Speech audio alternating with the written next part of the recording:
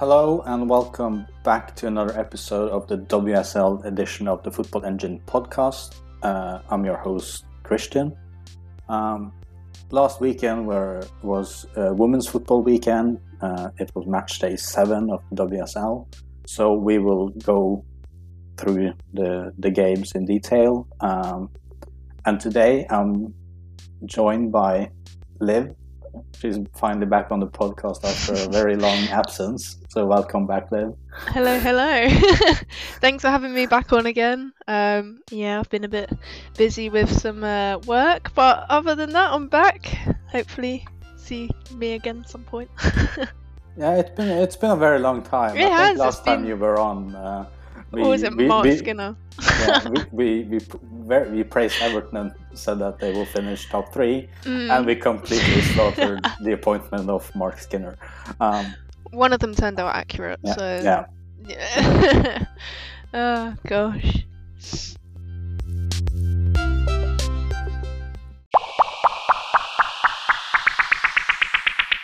Okay. So let's just get into it and start off with the first game of the weekend, which was the North London derby between Tottenham and Arsenal. It ended 1-1. Maybe a bit surprising, but yeah. Yeah, I mean, I think it was the wake-up call that Arsenal needed. If you actually, obviously they've been getting the results recently, but the performance actually in the previous few matches hasn't been as what we've been seeing previously. I mean, fair play to Tottenham. It wasn't a case of we just had an off day. They actually did do quite well in the game. And again, I just think it was needed for the squad. But obviously with that came the injury of Leah Williamson, who looks like she's set out to be out for quite some weeks. So it will be interesting to see how the Arsenal team do. But I mean, you've got to take the positives. And they did get a point, but it means that the gap is closing between them and Chelsea even further. Yeah, we'll get back to Leah Williamson's injury, but first of all, what do you think was missing for Arsenal in this game? I'd say it was more of a communication thing. It wasn't as though, I mean, it just didn't feel right. There was something about the game, the aspects. I mean, there wasn't too much drive to it. I think they kind of turned up to the game as if they were going to win it. I think it was like the last time they played Tottenham, they beat them by something a bit crazy. So I think they probably thought, okay, this is going to be another story. I mean, on the table, Tottenham are 4th, so they're an opposing threat, but I feel like it was a case of overestimation. And I think actually the result kind of is going to bring them a bit down to earth because they've been flying at the moment, top of the table. So I believe it's probably something to do with that. I'm not sure if. Well, I think first of all, efficiency in front of goal was a big part of what was missing because, Arsenal had the chances to win the game, and then Corpela in Tottenham's goal just had a blinder of a game, saving so many shots and stuff like that. But other than that, I felt kind of there was something about the ball tempo. I think there was kind of a bit slower, maybe. Than usual. It was a bit more slow. And actually, Arsenal's quite known for their quick tempo, so the fact that it was slow was kind of indicating, well, that there was a bit of an issue on the day for gameplay. But yeah, no, I completely agree with you. But I also think that that has something to do with how well organized Tottenham was in defense. I think when a team plays slowly, I think it's a sign of them just struggling to Yeah. find space and the right solutions. I think also for this game, obviously it's a North London derby. The previous ones haven't been competitive in comparison to this one, and I think that Tottenham knew that, and Tottenham wanted, actually, no, we do want this to be taken as a serious derby, and we don't just want it to be kind of like, oh, okay. I reckon they prepared more for this one. This game probably meant more to them than quite a lot of the other games, because the history of it, and actually in women's football, the fact that this game fell on Women's Football Weekend is a big part of it. If you looked at like the crowd, the atmosphere was meant to be really good actually for that game, and even the coverage. I think it had a huge part. Like obviously it was Spurs' home game, so they had more fans turning up. And yeah, I think it's a big part of it. Yeah, definitely. And I also just think like Tottenham looks better this season than Yeah. previously. Oh So, yeah, definitely for sure. so you mentioned Leah Williamson's injury. It turns out she will probably be out until the new year, missing some very key games. Yeah, for sure. So how much of an impact do you think her injury will have on Arsenal's season?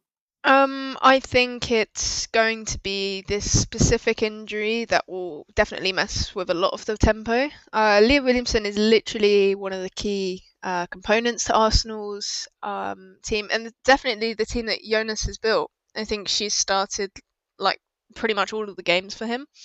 And I think her technique and her skill, she's honestly such an asset to that Arsenal team. It'll be interesting to see whether Boy and Wubben-Moy will actually, work together. We've seen their partnership before in a Champions League game, and some people were saying it's not quite strong enough. This was before Leah Williamson was out injured, so I think it'll be really interesting to see, especially with Jem Beattie. She's such a class defender, but obviously she's had her own troubles herself. So, but I think altogether, I think it will be an issue for Arsenal. And then again, us as Arsenal fans, we're going to be, kind of looking forward to seeing how Jonas manages to deal with it, because it is a huge blow to his defense, but also like the assists and the balls that she creates has such a major impact on the tempo that Arsenal plays. So yeah, it's definitely not a good thing. Obviously, she's injured, but more for flow as well because of that key part that she plays. Yeah, I definitely agree with that. I think just Leah Williamson is one of the big key players for Arsenal in terms of uh, starting attacks from the back. She is really good on the ball, and she always looks to play forward through the lines if possible. So I think that's going to be a big miss, as I don't see any of the other center backs Arsenal have. They don't have the same that same skill set. They're kind of lacking in that area. Yeah, you're right. And other than that, I think also defensively Arsenal will be a lot more vulnerable because I always felt that Leah Williamson is kind of the player that keeps that defense together in a way. Yeah. And there will be more ways to exploit Arsenal, for example, with long balls in behind. Yeah, and I think also the leadership qualities that she has. Obviously, she doesn't captain Arsenal as often, but even the fact that she's now captaining England for some of their games, it shows the quality that she'd have and the effect that she has on those players. She's kind of, I guess you could say, the captain of the fence. She the qualities that she brings both on and off the pitch, I think, will also be missed greatly. And in that changing room, you need someone like Leah. Obviously, they've got great leaders like Kim Little and so on, and Jordan Nobbs, but I feel like the defenders will be feeling a lot less confident. And it's not that they doubt their their teammates, but it's the fact that she's not going to be there to kind of uh, cheer them on, kind of thing. Yeah, I think so too. But I don't think they will feel the miss of her come Sunday, because Arsenal will obviously play Manchester United. Yep. From first of all, I like your perspective, because I will give my perspective on it when we talk about the United game. But from an Arsenal perspective, how do you think they will do against Manchester United? So I mean, obviously they've got Leah missing, so it's another aspect of exploitation. But I do have confidence in Arsenal. I think if you look at their last 6 in comparison to Manchester United, I think it kind of tells a story. And I don't think it will be an issue for them. I think the fact that, I mean, we've never had this before as Arsenal, to have such a strong bench and a starting 11. I know in the past I've complained about the squad depth that Arsenal's had, but actually this season I feel a lot more confident about it. So I think it will be a win for Arsenal. And by what number? I think it's anyone's guess. It could be a tight game, in the fact that maybe Arsenal won't adjust too well with Leah being missing. But I think with the attacking quality that we have in Vivianne Miedema, in Beth Mead this season, I feel we do have the opportunity to make it big numbers. And you know quite a lot about the big number games, don't you? Yeah, unfortunately, I have past experience from this season, and before I go into more detail, I'm just going to say that I fear that it could be worse, actually. So yeah. Well, there you go. Anyways, we will get to that, but we need to talk quickly about Tottenham in this game. So what did you think about them? What, in the game against Arsenal? Yeah. Yeah, well, I mean, I think they really did show that they're not just, I mean, where did they come last season? It was about it was mid-table, wasn't it? 8th or 9th. Yeah, 8th or 9th, so mid to bottom. They don't want to be that team anymore. They've had obviously a managerial change, and actually quite a lot of players going out, some new players coming in. And I feel like this Tottenham team is going to be one that we should definitely watch out for. I mean, their league position says a lot. I know it's only November, but actually they're going into the new year and the Christmas break pretty strong. And I think they demonstrated that on the game against Arsenal, and I think their fans are a big part of it. They never really had too big of a fan base in the women's football, obviously because they're quite a new team in that sense, but it's growing, and I think that the players are also growing their player images and profiles. And I tell you who did do really well. I think Neville did quite well. Yeah. And obviously the goalkeeper had an absolute blinder. It was great. It was great to see, and it was actually great because as an Arsenal fan, I know we're a bit cocky and arrogant, but actually going into that game, I wasn't too sure how it was going to come, and I thought maybe it would be a big number game. And actually, I was quite like not looking forward to it, in the sense that I didn't want it to be like that. For the growth of the game, I want it to be a good North London derby. And I just think that players, they really turned up, and fair play to them. And that's me complimenting my absolute arch rivals. So no, they did good. They did really good.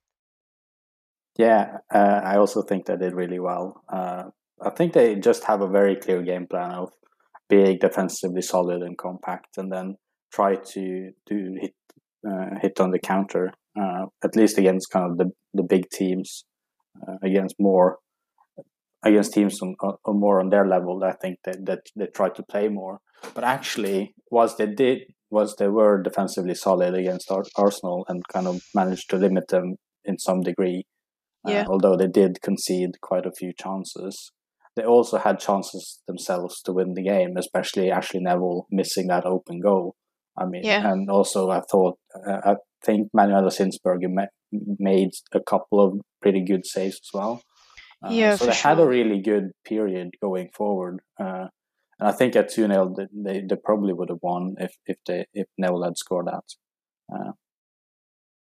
Yeah, I mean it was literally by chance that we got a goal back. I mean, I don't know if you've seen the video of the whole Jonas and Viv thing, but it is, I think, a lot of the players, their mind wasn't in the game. And I think they were very lucky to get that goal at the end. And I actually think that the reaction that Viv did when she celebrated it shows the passion, and it also shows actually they shouldn't have got that lucky in the sense that they've kind of been letting their form slip a little bit.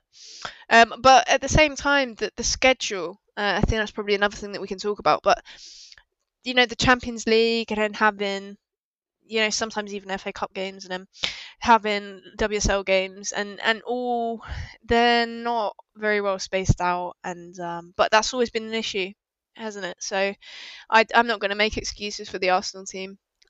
Instead, I'm going to compliment the Tottenham team.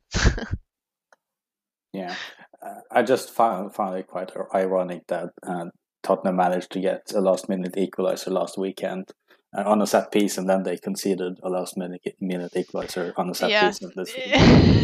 Quite funny. It is. You're right. So let's move on to another derby. Actually, played this past weekend, the second city derby between Birmingham and Aston Villa. It finished 1-0 to Aston Villa. I don't think there's that much to talk about from this game, but I'll ask you, what did you think about the game, anyways?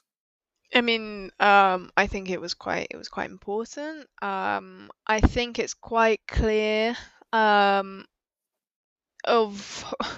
what it's going to do to both teams, in the sense that, well, Birmingham's 11th in the table now, and I think it's quite interesting to see actually the positions of both teams from what they were last season to this season. Aston Villa 6th and Birmingham's now 11th. So I think it was an important game for both teams. Obviously for Aston Villa to pick up points, for Birmingham, well, also to pick up points, but they didn't. So yeah, I think it was a good game.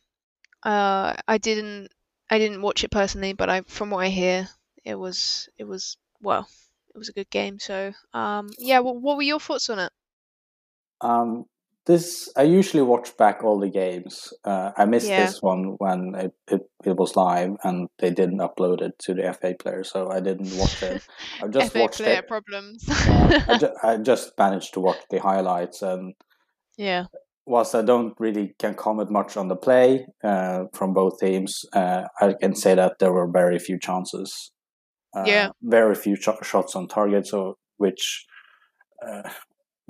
is a sign of a very tight game, probably, with not many teams dominating. I assume Aston Villa kind of had the majority of possession, and Birmingham kind of sat back and tried to create something.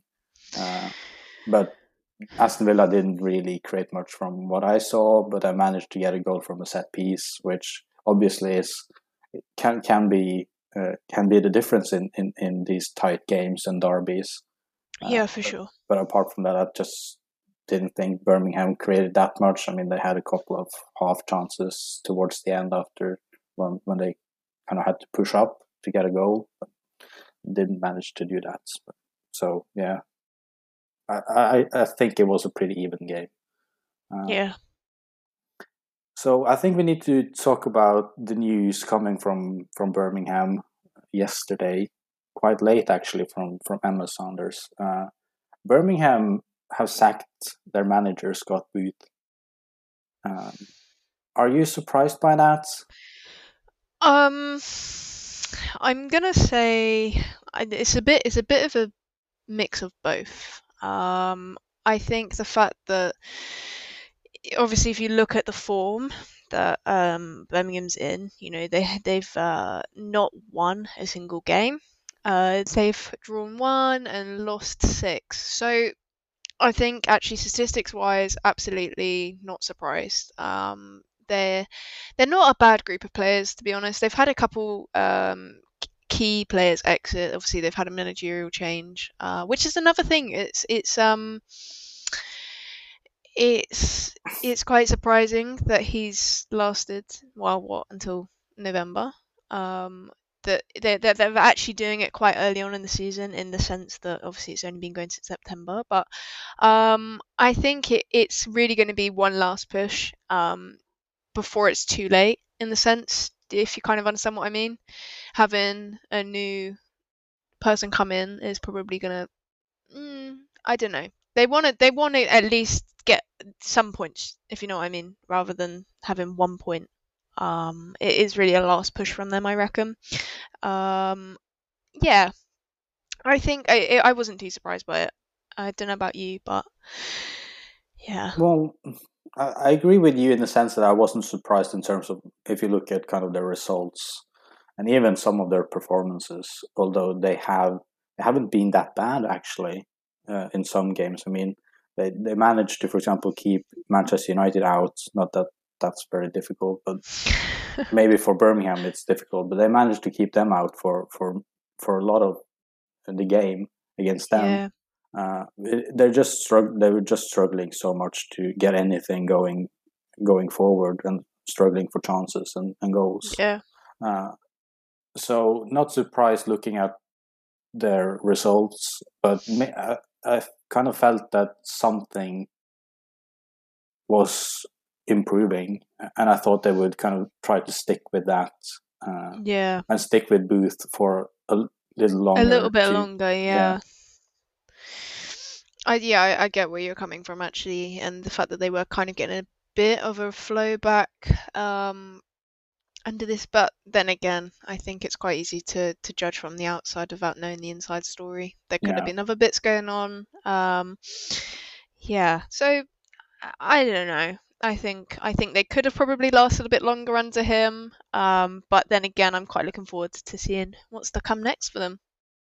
Yeah, I'm very curious about who they appoint, but I also think that the problems in that club stick longer and deeper for sure. Than just the manager and the players. So, well, yeah.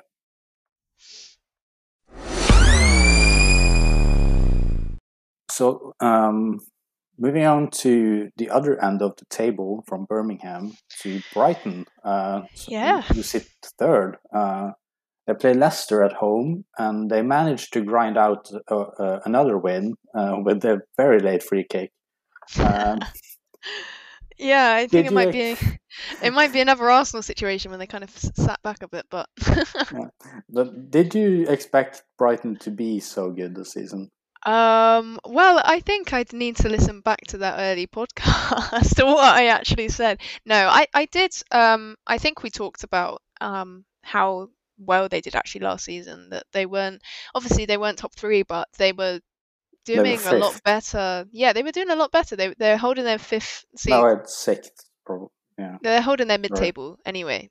I always, if you think of Brighton women, I always used to think mid-table club. But actually, the talent and Hope Powers just had some mental, I don't know, something's gone on, because she has completely transformed this team. And actually, if you look at the team, it hasn't really changed too much. But it just works so well. And actually, I'm really happy for them, for the players. I know how hard they work. I know a couple of the players myself. So I think yeah, they're just they're doing really well, and they're just quite a classy group and a good manager. So yeah, it's good. I think I gotta say that I didn't expect Brighton to be third. Yeah, not third. But I might have said in the podcast you referred to that they could well replicate their 5th place from last season, or 6th place. So.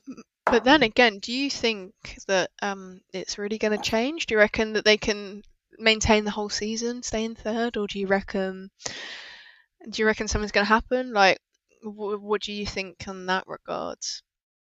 Well, I think Brighton have showed that they can be consistent, at least from the Yeah. first 7 games, and it's just a matter of keeping that up.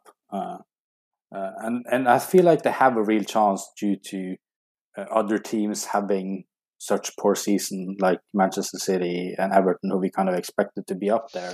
Yeah, And for Manchester United sure. haven't really impressed so far either, although I they mean, have 12 points from 7 games. I don't think anyone actually would have predicted where Manchester City are. I mean, what were we saying? I mean, I did say I don't think they're going to get top three, but the fact that they're ninth is uh, well, something that we can talk about in a minute. But yeah, as for Brighton, I think that they've basically just swapped over with they swapped over with either Manchester United or Manchester City. I think yeah, they're doing 10 times better. Yeah, and they just have a really good squad, or at least a very good team, Yeah. and they have the longevity with Hope Powell as their manager. Oh yeah, So for sure. I mean, so they she know, knows. yeah, she knows, and they She know. knows that team inside out. I tell you that. She does. Big plus for them. Yeah, Um, big. we also need to talk about Leicester, who still haven't managed to get a point on the board and are sitting last. But do Yeah. you think they should? Do you think they feel hard done by, given kind of their strong defensive performance in this game, and just the way that they conceded so late and from a free kick out I wide? do. I think actually, I think those girls are really going to be giving themselves a hard time about it because it's it could have been their opportunity to at least grab 1 point. I think we have to remember, like I think the average age for that team was like 23 or something crazy like that. They're a very young group of girls. They're very good players. But I think this season, it has been unfair to them, to be honest. And I do think that yeah, the Brighton game, it could have. I mean, on paper, it might have been a game for them to have grabbed a couple points, but I mean, Brighton, as we've just spoken about, have been completely, well, a bit crazy recently. And yeah, I do feel bad for Leicester. And especially when you see like what their championship, what their championship form before that. But also the investment that's gone into the women's team. I don't think they're going to be quite too happy with it. But then again, money doesn't always translate to success. So yeah, I do feel like they'll be quite hurting for the next couple games. But then again, they've just got to try and get some points whenever they can. And it was a missed opportunity, I'd say. Yeah, because I didn't feel like Brighton had that much Oh uh, yeah, no, in for terms of sure. chances and stuff like that. So uh, Leicester's defense were very resilient once again, like for example against Chelsea. But in the end, they kind of let it go Yeah. and lost it, unfortunately for them.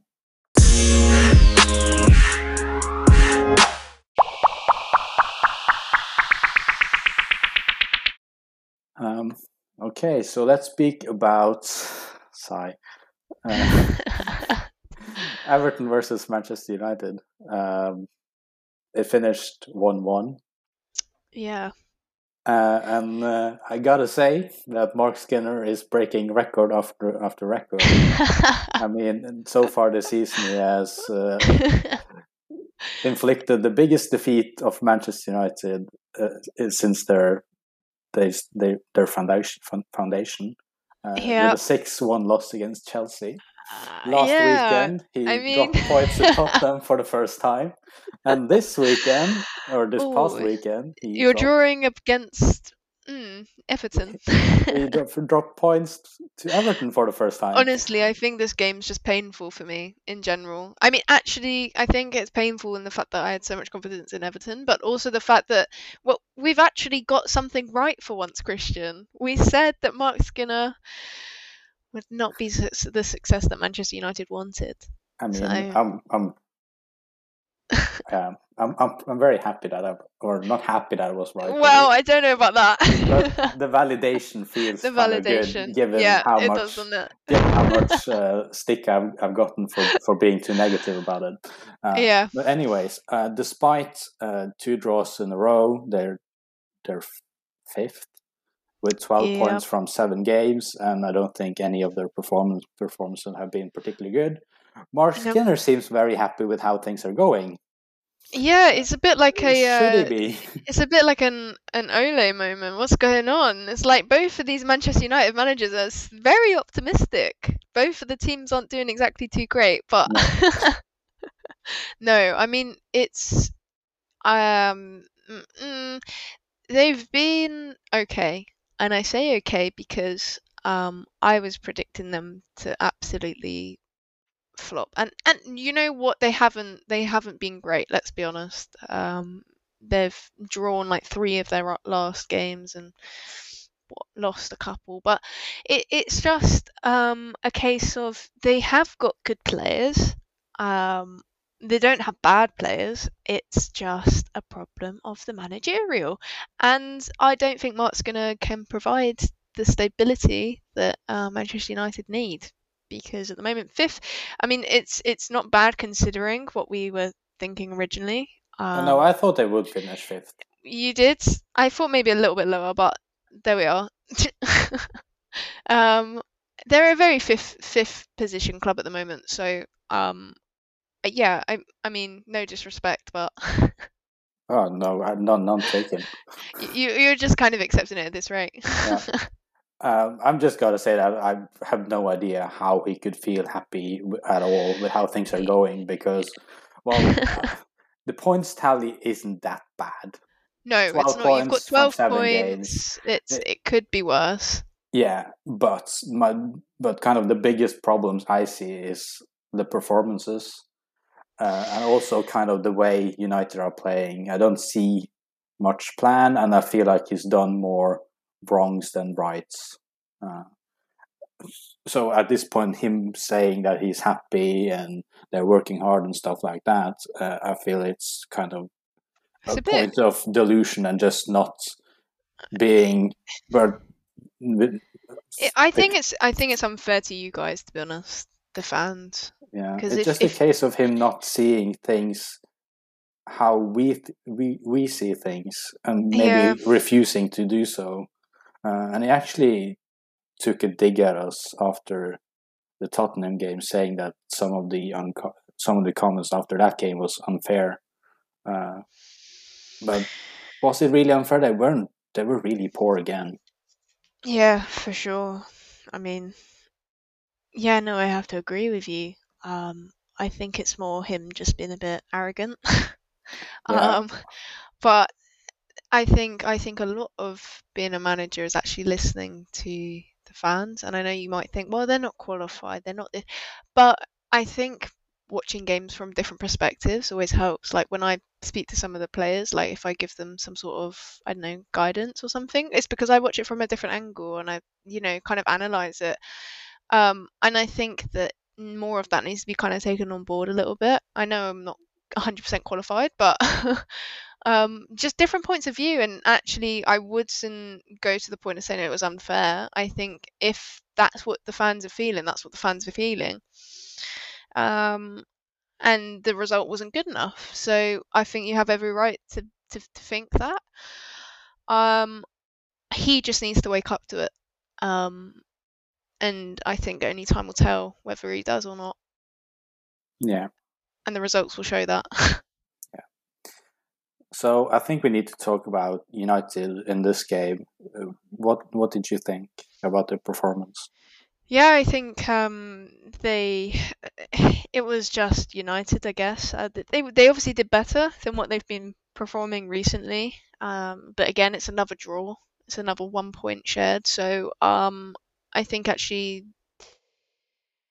yeah, it was quite a tight game.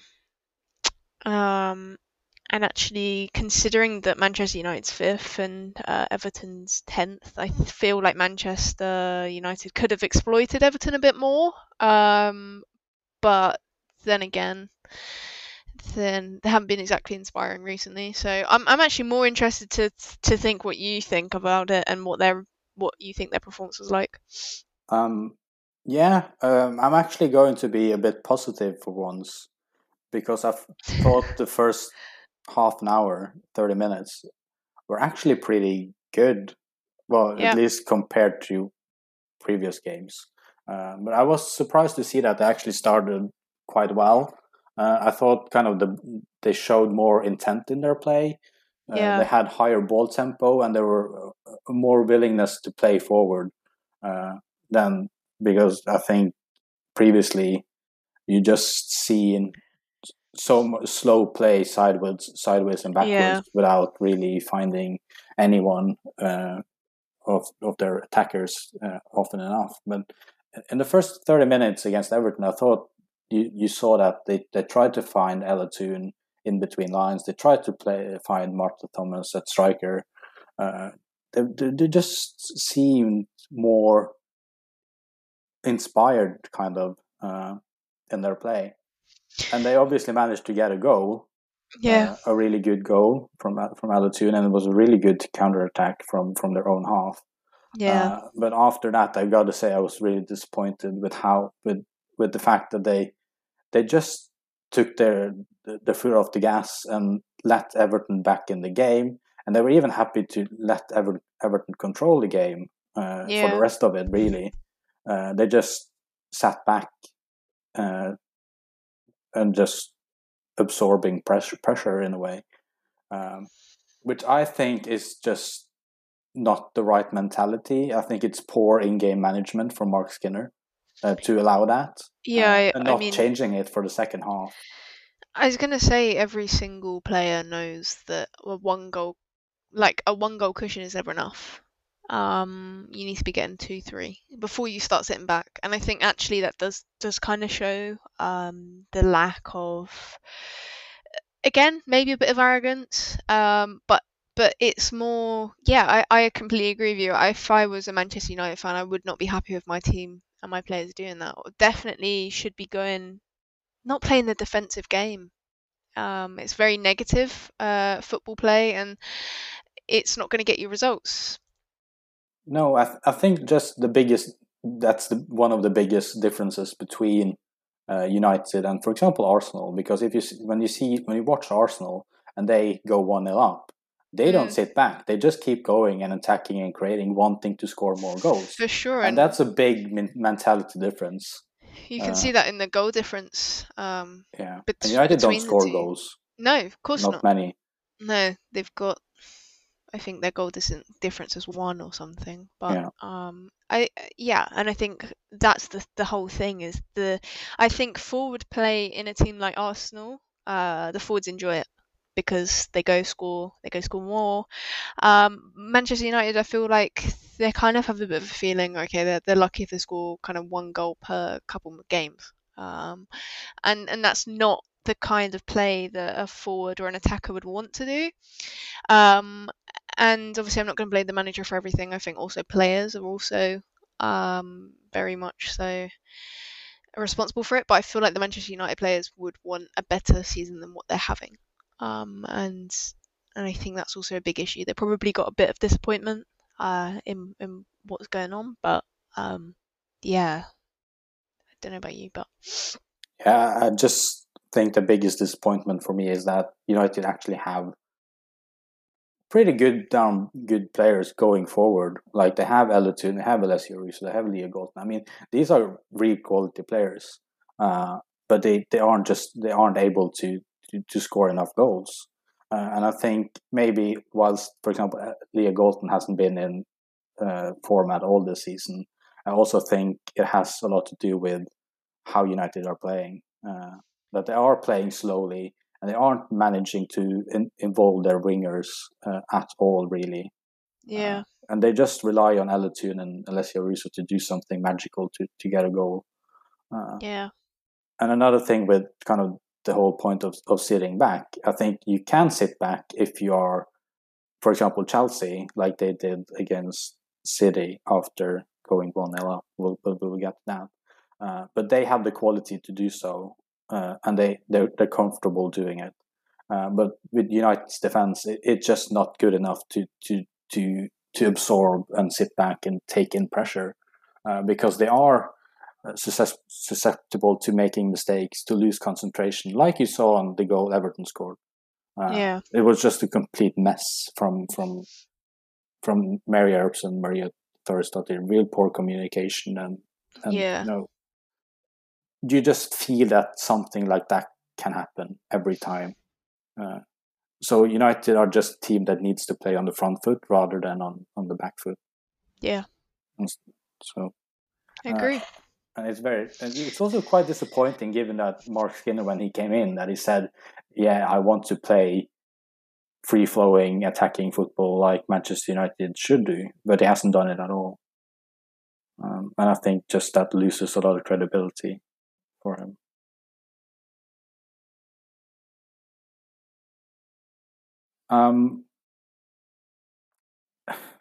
What else? Well, we need to preview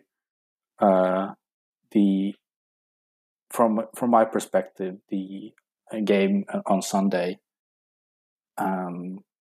What do you think that United need to do against Arsenal to not get humiliated like against Chelsea?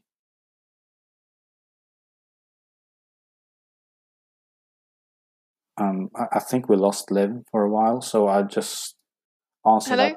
Can you? Oh yeah. Right, can you hear me? Sorry. Yeah. What do you think United need to do against Arsenal to not get humiliated like against Chelsea?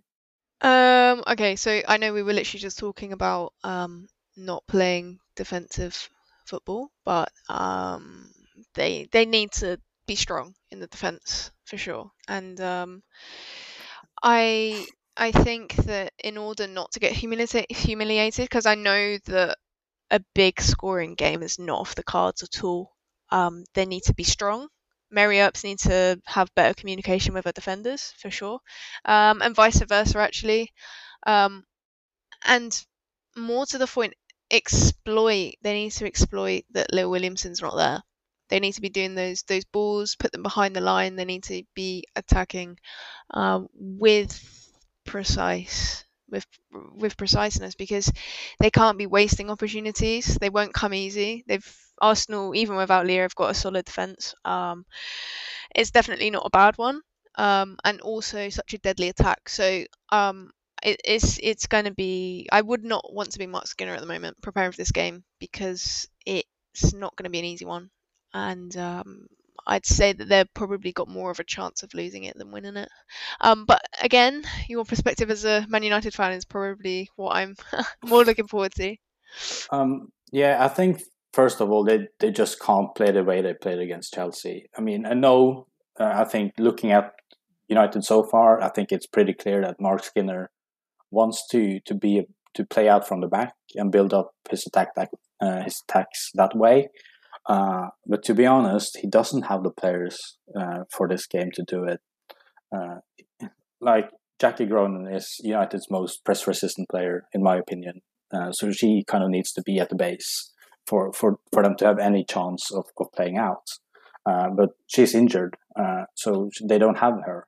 And with the way kind of Arsenal press with such high intensity and such just relentlessness, they won't give you anything. They press better than Chelsea, and Chelsea really just killed United of staying high up and pressing them when they tried to play out, and scored like 3 or 4 goals because of it. So I think doing that or trying to play out against Arsenal will be a massive mistake, especially with Katie Salem in midfield, who tends to give the ball away under pressure in dangerous areas. So yeah, that's kind of the main thing for me, that they can't do that in their own play, and obviously try to be defensively strong. It's not that easy given how United's defense have looked in the season, but they just need to try to find something special there. And then, whilst I don't want them to kind of play out and just kill themselves because of that, I don't want them to just give the ball away straight away. I think it's really important to rest with the ball or kind of use the ball, so that Arsenal don't get that constant pressure on you. 100%. In fact, maybe even bore the opposition a little bit in the sense of holding up that ball, and not allowing. Arsenal hates a slow tempo. They like a fast tempo game, and they can really precisely attack it. Man United's chance of getting a point would be to hold up the ball, and for sure exploit it that way. As you said, like defensively, they haven't been too great this season, Man United, but it's the little things, and it's actually those kind of not so fun tactics that they're going to need to be playing tomorrow. Not tomorrow, Sunday. It's only Friday. But yeah, for sure, it'll be an interesting game. And I look forward to it, hopefully, as an Arsenal fan, and hopefully I don't look like a mug when they lose. It's easier said than done to hold on to the ball against Arsenal's press. For sure. But it is the only way, I feel like, if they were able to. Yeah. Another thing is that I feel that United can manage to exploit Arsenal, especially now with Leah Williamson, as you said, out. That's a massive gaping hole in their defense. So I think playing direct could help United to create chances, like in behind Arsenal's defense, which I don't think is particularly fast without Leah Williamson. I think she's quite quick. Yeah. Lotte Wubben-Moy and Boye Sørensen aren't that fast. They don't have kind of the same. No. So that's an area I think they could exploit, and also on United's right side, because I know that I assume Katie McCabe will play on the left, either as a left winger or a left back. If she plays as a left winger, it's Steph Catley at left back. But I know that both of them are attacking minded, and they will push up. For sure. Which means they definitely will leave space in behind. So I think I have kind of targeted that area as well as in behind Arsenal's defense for United to exploit. And also, let's hope they're listening. Well, I will probably make a Twitter thread on it, as I do before most games. Just writing down. Just tag them all, like, please listen to me. Just writing down my thoughts. And it's just so funny that not that I'm going to be cocky and praise myself that much, but it's kind of just most of the time I managed to identify exactly kind of what the problem. Do you know what I say? I say that you know, like, we should get it trending, like Christian for manager of Man United 2022. Because hashtag Skinner out, Mo. Hashtag Skinner out, yeah. Or maybe I should say Skinner in. I mean, I'm an Arsenal fan, so on your behalf, I'll say Skinner out. Okay.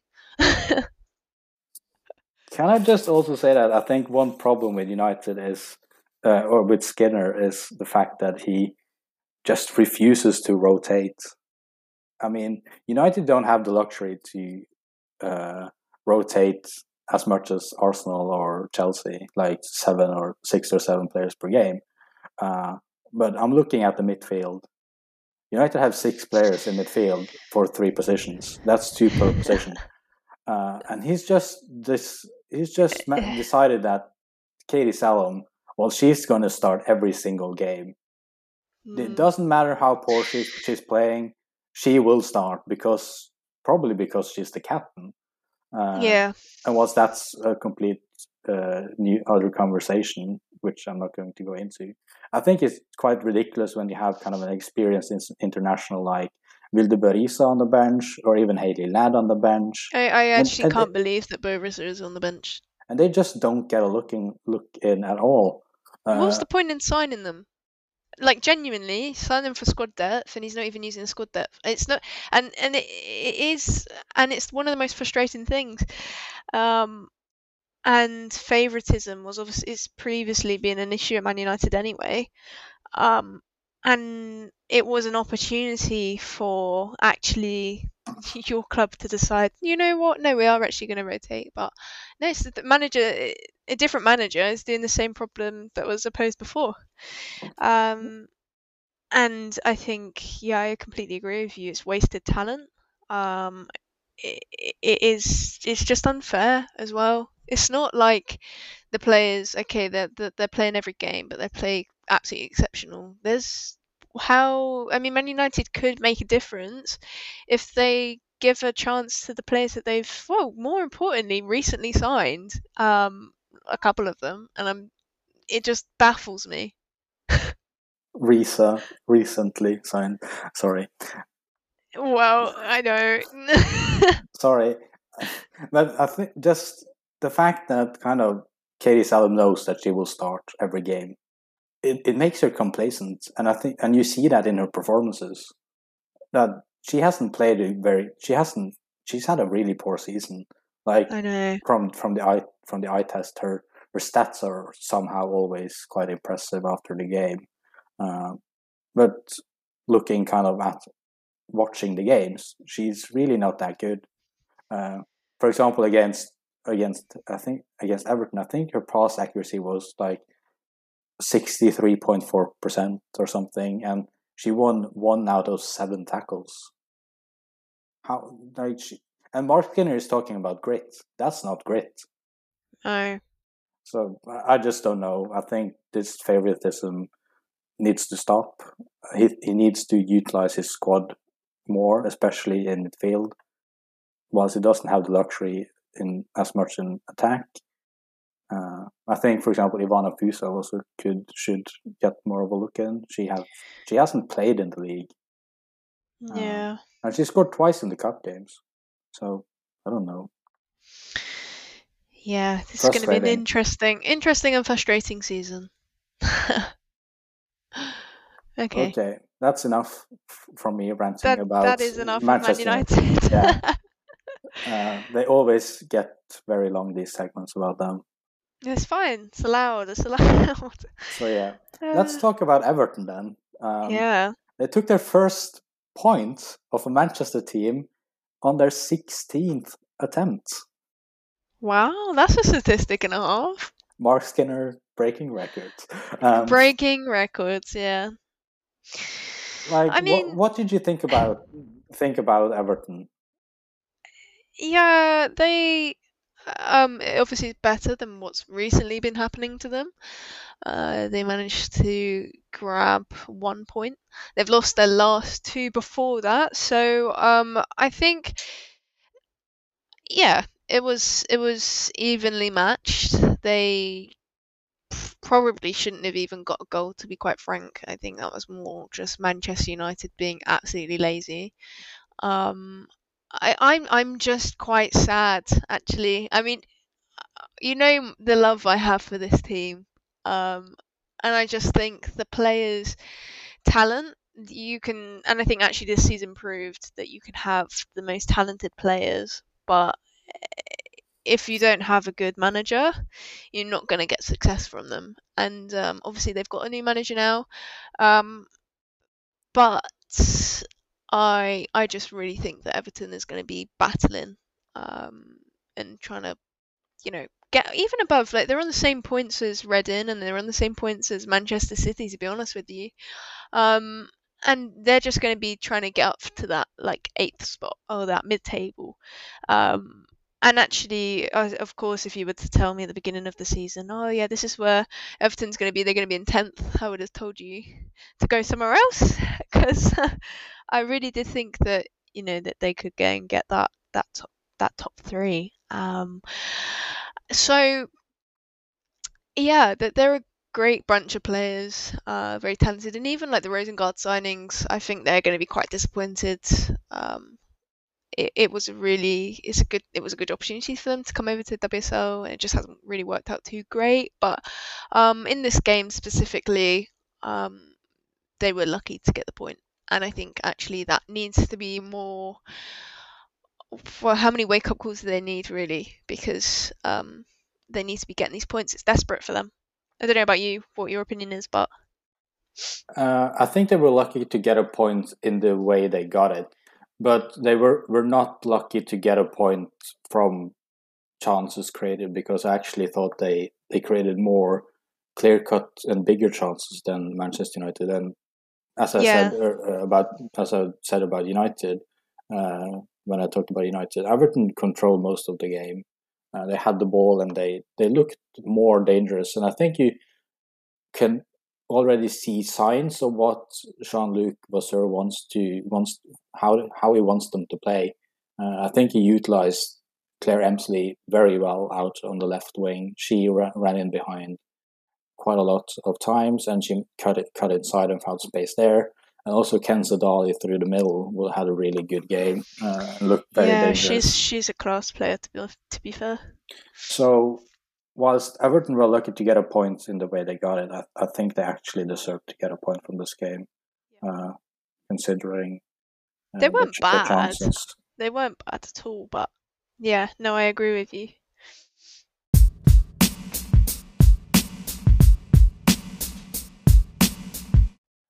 Okay, moving on to West Ham versus Reading, finished 2-2. West Ham took the lead and went 2 goals up and seemed to be in control, really. Why and how didn't they manage to hold on to the 3 points? I think they're going to be quite disappointed about it, to be fair. They had such a good game. I think it was Lisa scored her first West Ham goal, if I'm correct. Yes, she did. She did, icon. No, I think they're gonna be disappointed with it. They did have a good game, and actually even just something's clicking at the moment. I know they're only 7th, but something is clicking in the team. I mean, if you look at where they came last season, I think yeah, it's good for them. But I think also where West Ham and Reading are in the table, it's such a crucial game for both teams. So a loss for West Ham, well, not a loss, sorry, a draw for them is probably it's far from what they want or from what they need, but it's not a loss. So yeah, I think they played some good football. But yeah, they're not going to be too happy with the result. And nor's the manager, to be quite honest with you. What do you think about it? Yeah, I agree with you. I thought that actually West Ham were quite good. They, as I said, they controlled the game, and they had quite a few chances. Just when they went 2-0 up, I just thought, okay, they're going to win this, because Reading didn't seem that likely to get back into it. But I think just it's hard to say what went wrong for them and why they didn't manage to hold on. But maybe concentration issues. Looking at kind of the goals they conceded from a set piece, and it was an own goal as well. And the last one was just a bit of a scramble in the box, and then I believe it's Emma Harris who was at the back alone on the back post, just Harris, managed to tap it in. So and just crossing the line as well. So very tough, really tough result for West Ham, considering how well they played and how in control they seem to be. But then again, it's another issue of letting stuff slip. And I think we're coming. I mean, international breaks as well. I know West Ham hasn't got too many international players, but just the breakup of play, I think, is also probably another issue, with players going away and players coming back again. And I feel like that's an issue for the whole league. Is lots of players are just kind of falling asleep off the ball and making silly errors, and some of it's a fault of their own, some of it could be schedule, but it's definitely noticeable. And it's kind of, as what we've been discussing, it's a similar situation for like pretty much all of the teams that are drawing or losing last minute, is making silly mistakes. So yeah, that's what I think anyway. But yeah. What about Reading then? What do you think about them? Yeah, Reading. They've. I think West Ham kind of dominated a bit more, but again, the outcome of it kind of shows that they didn't give up. They definitely had stuff left in them to kind of bring it to a draw. They they've got they're certainly not a bad team. They've got good qualities in both attacking and defending.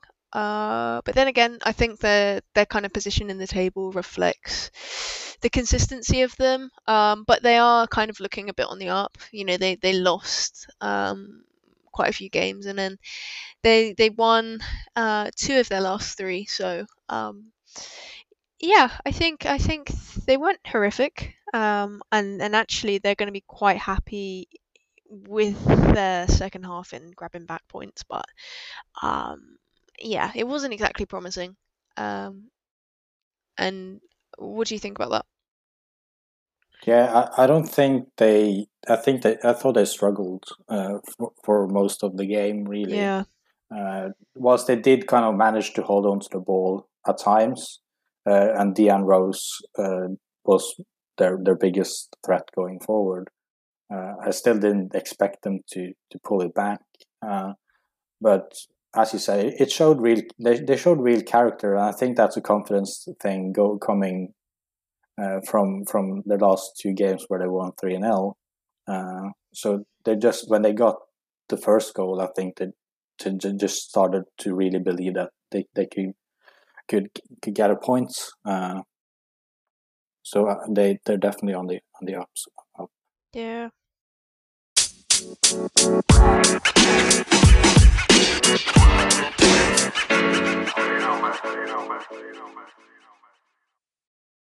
Okay, so let's finish this podcast by talking about the biggest game in terms of names, but not in terms of table positions. No. Manchester City played Chelsea. Manchester City. Yeah. And they lost again, 4-0 this time.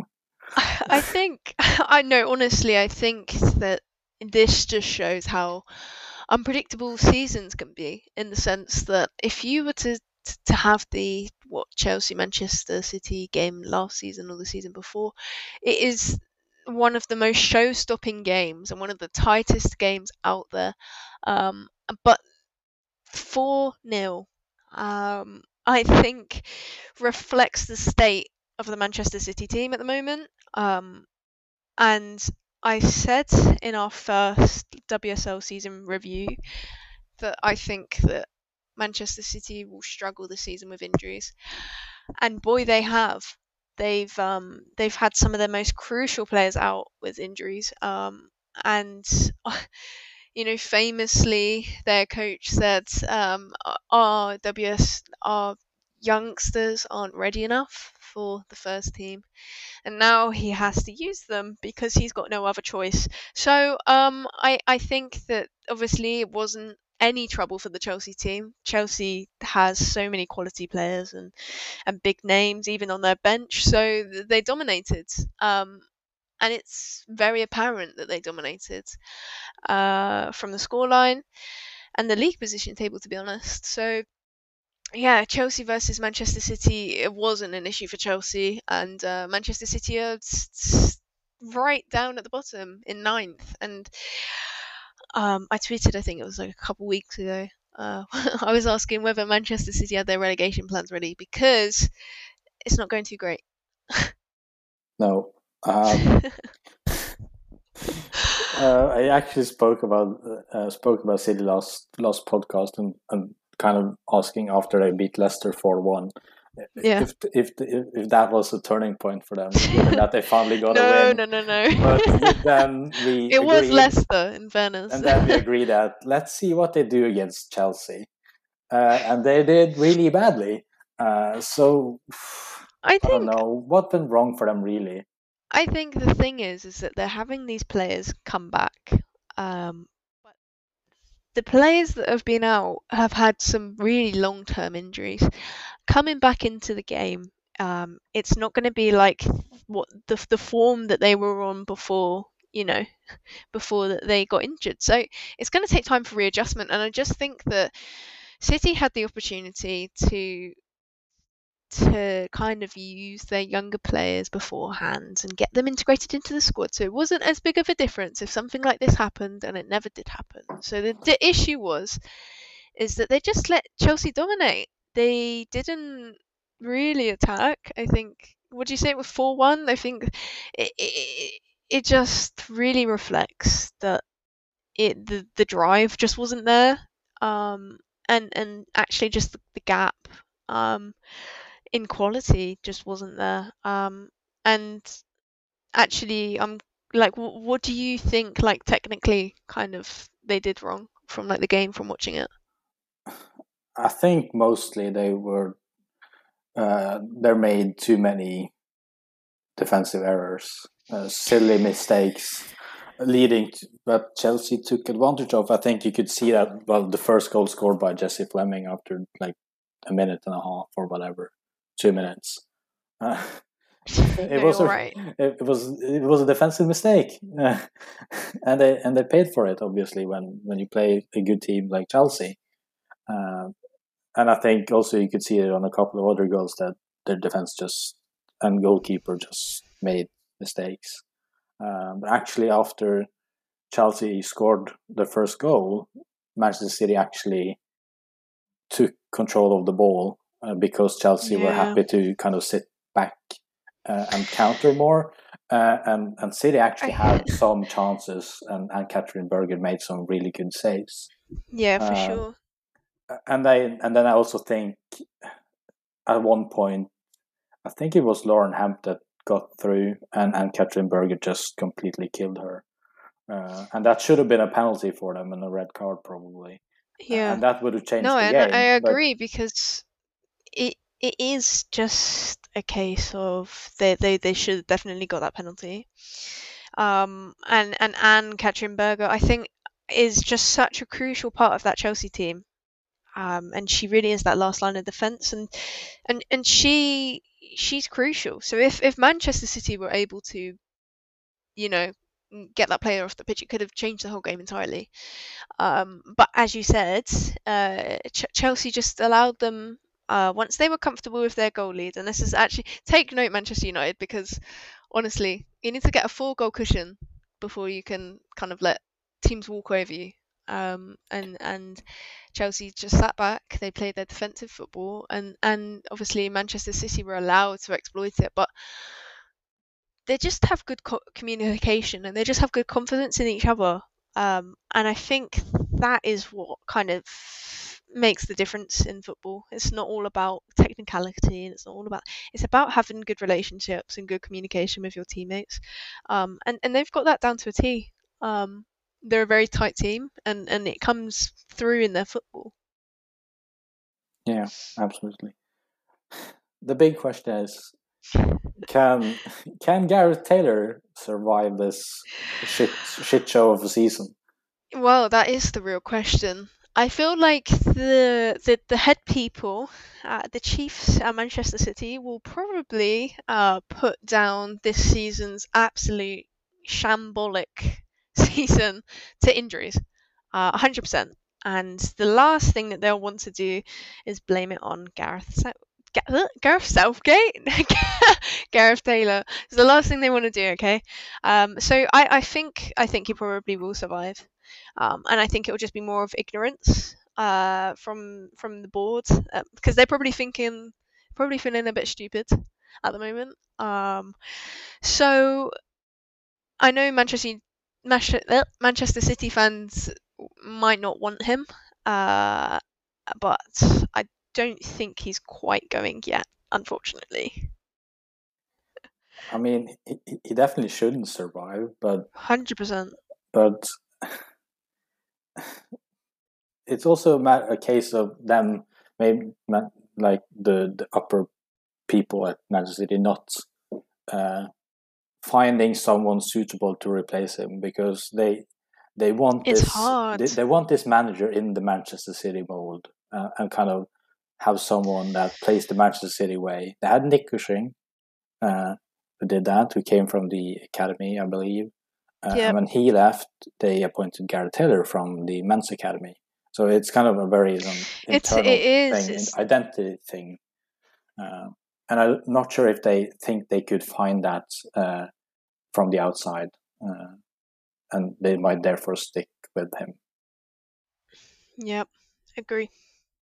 But we want him to stay. Taylor in. I mean, Taylor in all the way. Same as Skinner, to be honest, but Nah, I've had enough of him. You've had enough. You're out. That's it. That's the end of the podcast. No. We need to talk about Chelsea before we end the podcast. You're right. We do. What did they do right to just completely demolish Manchester City? I mean, I spoke about it earlier, but just the chemistry and the communication they have, just that back line. Well, I'm not. No, because the back line needs improving. We're gonna go more midfield and attacking. They just work so well together. And I feel like they've done their research very well. When they go and do their meetings and they look at the opposition's highlights, they really did nail that to a T. And just the execution was quite good. They obviously did allow a couple of chances from Manchester City. It's not going to be a perfect performance from them, but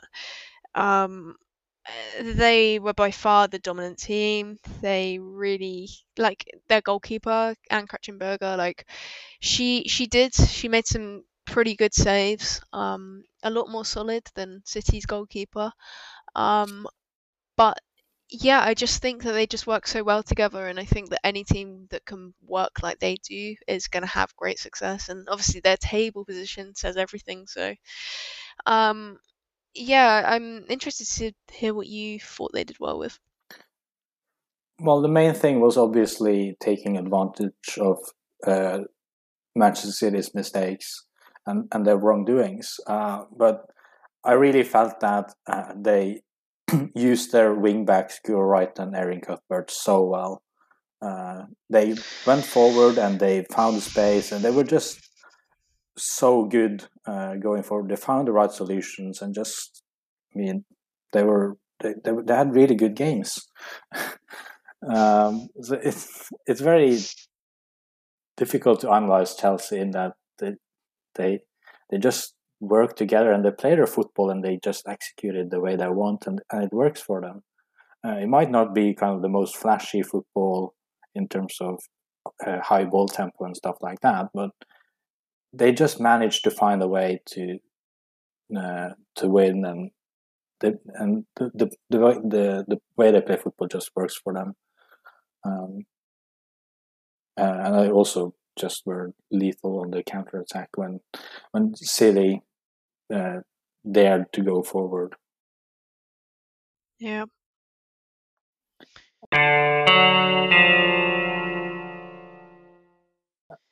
Before we end the podcast, Chelsea are now only 1 point beyond Arsenal. And we have a title race on our hands between the two London clubs, I believe. We do. How do you see that going? Or developing throughout the season? I think that it's going to be down to the transfer window, in the sense of whether Chelsea can sign any more defensive backup. It's going to have a huge role in their success. I feel like their team's pretty much perfect except for that awful defensive situation. As for Arsenal, I think they're doing exceptionally well at the moment, but they need to have this rest. And they also need to. I'm really interested to see how they can cope without Leah. Obviously, we don't know how long she's going to be out for. It's looking for quite some time. And actually, whether they can kind of get a sort of temporary replacement. I mean, that'll be something that they're probably going to look into. But I think for sure it's going to be actually closer than the last 2 seasons, I'd say, for the title. And I think that I am actually going to back my team. I'm not going to sound like a secret Chelsea fan. I am going to say that Arsenal can win this, and that they will win it. But Chelsea are by far the biggest threat than what Arsenal's probably faced, and actually having the competition, Arsenal's missed out on a little bit. They haven't really been too great for the last season, so I think it's going to be one of the best seasons for those two teams. From a fan's perspective, it's going to be entertaining. They're probably going to be shitting themselves every game, but Yeah. but from a fan's perspective, I think it's going to be entertaining. So yeah, I'm looking forward to it. Can I just say that I hope Arsenal wins over Chelsea because I like Arsenal better than Chelsea? Do you know what? That is a very valid opinion. I just like the way Arsenal play more than I like Chelsea. I find Chelsea a bit boring. Sorry. Fair enough. So, yeah, very interesting to see. It's definitely going to be tight though, and probably go all the way in. For sure. For sure. Wow, it's been a pleasure. Great to have you back on. So let's leave it there. Thank you to Liv for coming back on the podcast. It's all right. Thank you to everyone for listening. We really appreciate the support, and we hope you want to share our podcast and our work going forward. So follow us on Twitter at FootballEngine1. And apart from that, we will speak to you later. Yes. Bye. See ya. Thank you.